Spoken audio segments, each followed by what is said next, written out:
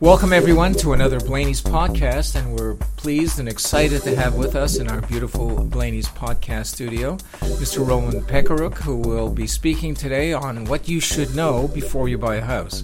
Good afternoon, Roman. Good afternoon, Lou. How are you? I'm fine, thanks. How are you? I'm fine. Good. So let's jump right into this and talk about the context in which people buy houses, and that's the market that they find themselves in. And in Toronto, we're experiencing, and in the outlying regions from Toronto as well, we're experiencing a very hot market. A market where vendors can quickly sell their properties, where there are a lot of bids and competing bids for homes. Roman, how does that affect what goes into a purchaser's agreement of purchase and sale? What we've seen now is a transition from when the purchaser had power and was able to dictate the terms and conditions of an agreement. So, for instance, at one point in time, they were allowed to add home inspection clauses, financing clauses, clauses with respect to the state of various equipment and pools, hot tubs, and so forth. But nowadays, the vendor likes to see minimal clauses, if at all. So now we see a power shift back to the vendors where they can dictate higher purchase prices and the terms of the agreements. So there must be some underlying risks that purchasers take by not putting in these clauses. Can you tell me what those risks might be? For instance, with respect to home inspection clauses, we see if you don't have a home inspection, obviously you're now prone to environmental concerns, asbestos, wiring of the home, roof issues, leaking in the basement. And a lot of purchasers then post-closing complain about these various deficiencies and try to have the vendor reimburse them after the fact, which has actually no legal standing. On top of this, for instance, we've had vendors get their own home inspection reports done in order to facilitate and make a more expedient closing. However, we've had several clients where these home inspection reports did not disclose certain issues, such as asbestos-containing materials in the basement, which our client had to undertake significant repairs after. So the market, as you say, dictates the terms and essentially transfers the risk to the purchaser, where before it may have been on the vendor. Tell me, technically speaking, when you buy a house or a home or a detached or semi-detached home as opposed to a condominium, what are the practical differences for a purchaser when undertaking to buy one or the other? All right, so with respect to semi-detached or detached, the market is quite hot. We have an average price of over $1 million in the city of Toronto. So it's minimal terms. Now, with respect to condominiums, you're still allowed, you should still be looking for a basic condition, which is the status certificate condition. The status certificate is issued by the condominium corporation and outlines various issues or outstanding expenses relating to the unit itself. This is very important to not simply negate, but have your lawyer do a thorough review of the status certificate for condominiums, because without that, you will be paying for various issues after the fact. In a condominium purchase, when you are a purchaser looking to finance your purchase, are there any ways that you can ensure that your mortgage advance from the bank or from wherever you get it from will be sufficiently high for you to buy the condominium? So typically this goes back into the various conditions that used to be in an agreement of purchase and sale. So you actually used to have a financing condition wherein you would have about 5 days to arrange the appropriate financing. Nowadays, you just have the status certificate.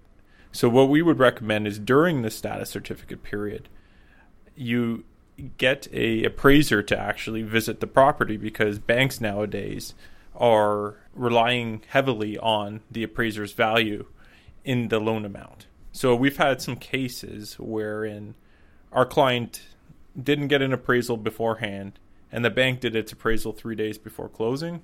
Appraisal came in much, much below the purchase price, and they actually lost about $50,000 on their loan amount, which left them scrambling to actually come up with the money for closing. And that's interesting because you would think that the appraisal amount would reflect what the market should be doing. It does, mostly with respect to detached and semi-detached homes, but we've seen it more and more with condo, where the price is over and above the market value, and this has a negative impact actually on the closing. Now, when you buy a property, do you generally retain an agent to act on your behalf? It's heavily recommended.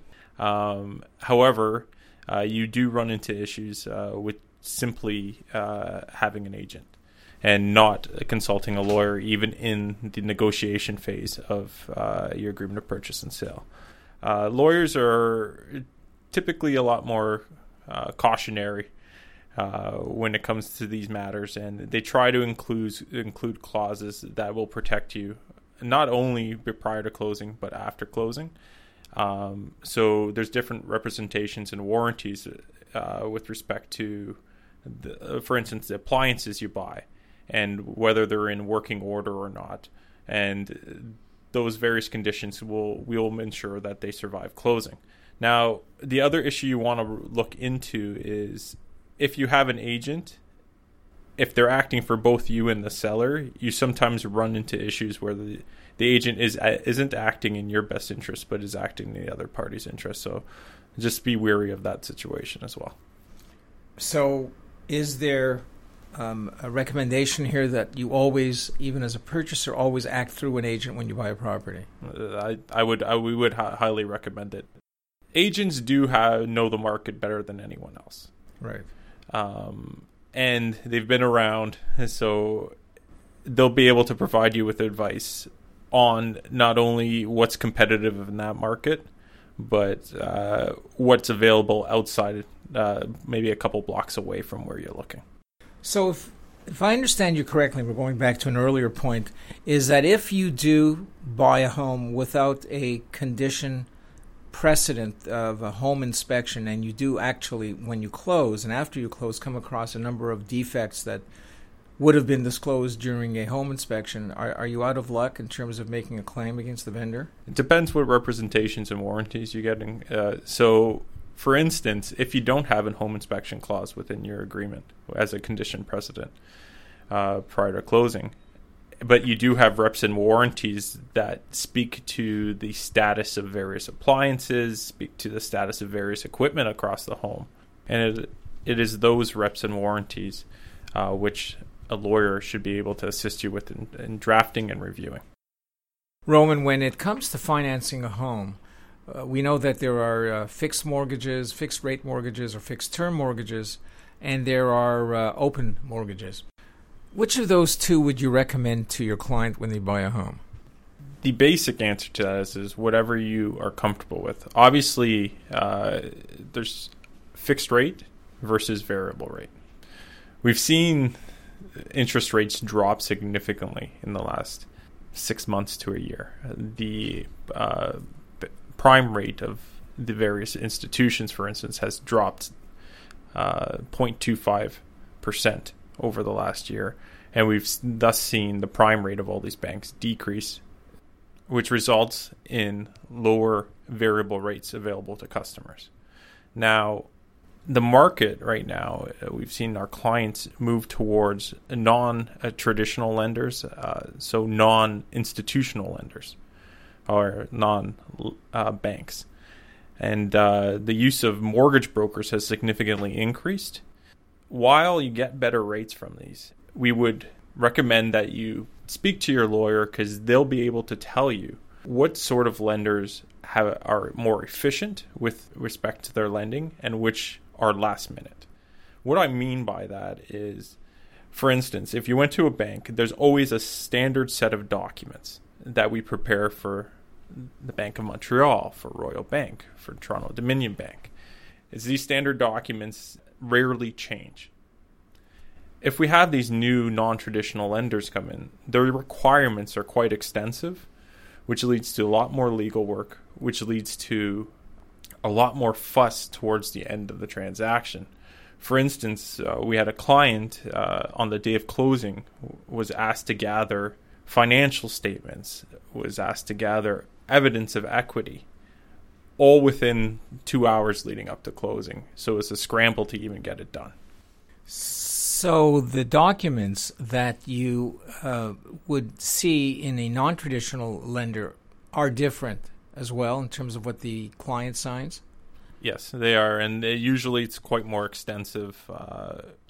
Various statutory declarations where you make statements with respect to your financial background, with respect to no secondary financing, which can add stress with respect to especially new home buyers because they're a little bit intimidated by the giant stack of paper we have waiting for them when they walk into the room. I can understand that. Let's talk about finances versus putting money down. So let's say you buy a house in Toronto for $500,000. How much of it, if you were going to put the minimum amount of money down, how much of it would be cash and how much of it would be a mortgage? What we generally recommend is try to come up with the 20% deposit. And the reasoning for this is if you do not have the 20% deposit,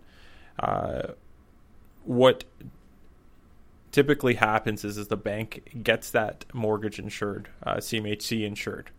So on top of the principal you're actually borrowing from the bank, you have to actually pay interest on an additional amount, which is the CMHC insurance.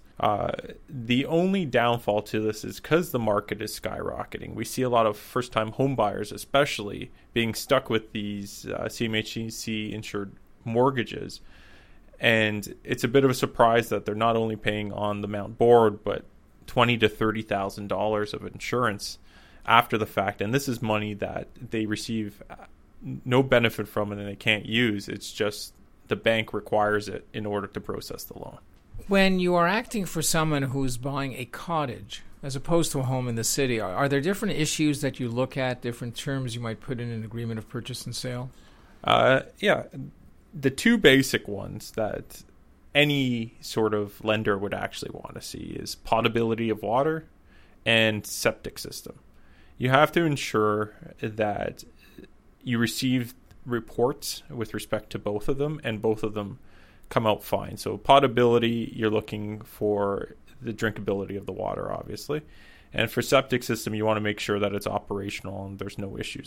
If you don't have those two, it's very rare that a lender will actually forward you any money to purchase those properties. I also can imagine that nobody would actually want to buy those properties if they don't know their water is drinkable or their septic system works. So how do you go about ensuring that the septic system is working and that the water is drinkable? We spoke earlier about the City of Toronto's market and the surrounding areas, wherein the vendor can dictate the terms, wherein conditions are limited.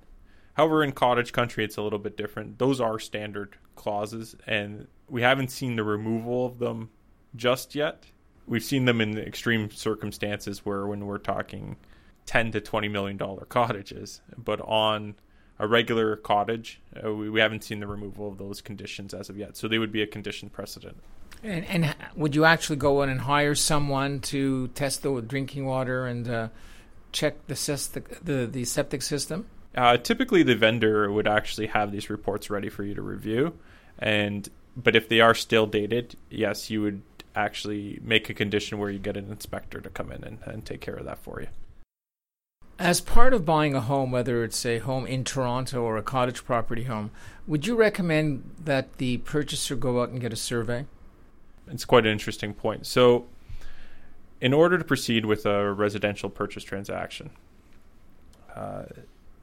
lenders usually want one of two things. They want off-title inquiries and a survey completed, or they want title insurance. A survey can cost anywhere between $1,000 to $2,000 to complete. Off-title inquiries include everything from taxes, water, building zoning, unregistered easements or rights over your property. And we have no control over when we receive these responses from the various governmental authorities. So we're looking at a cost around $2,000 minimum with respect to getting off-title inquiries and getting a proper appropriate survey done. On the other hand, you have a title insurer that, for instance, on $1 million home, for lending and for purchasing, it would cost approximately $1,200 or so.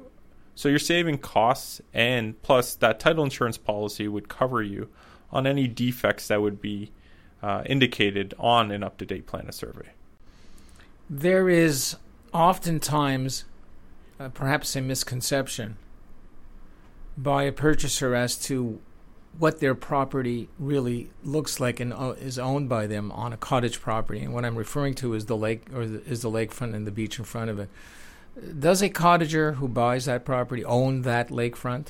Not necessarily. It's important that you look at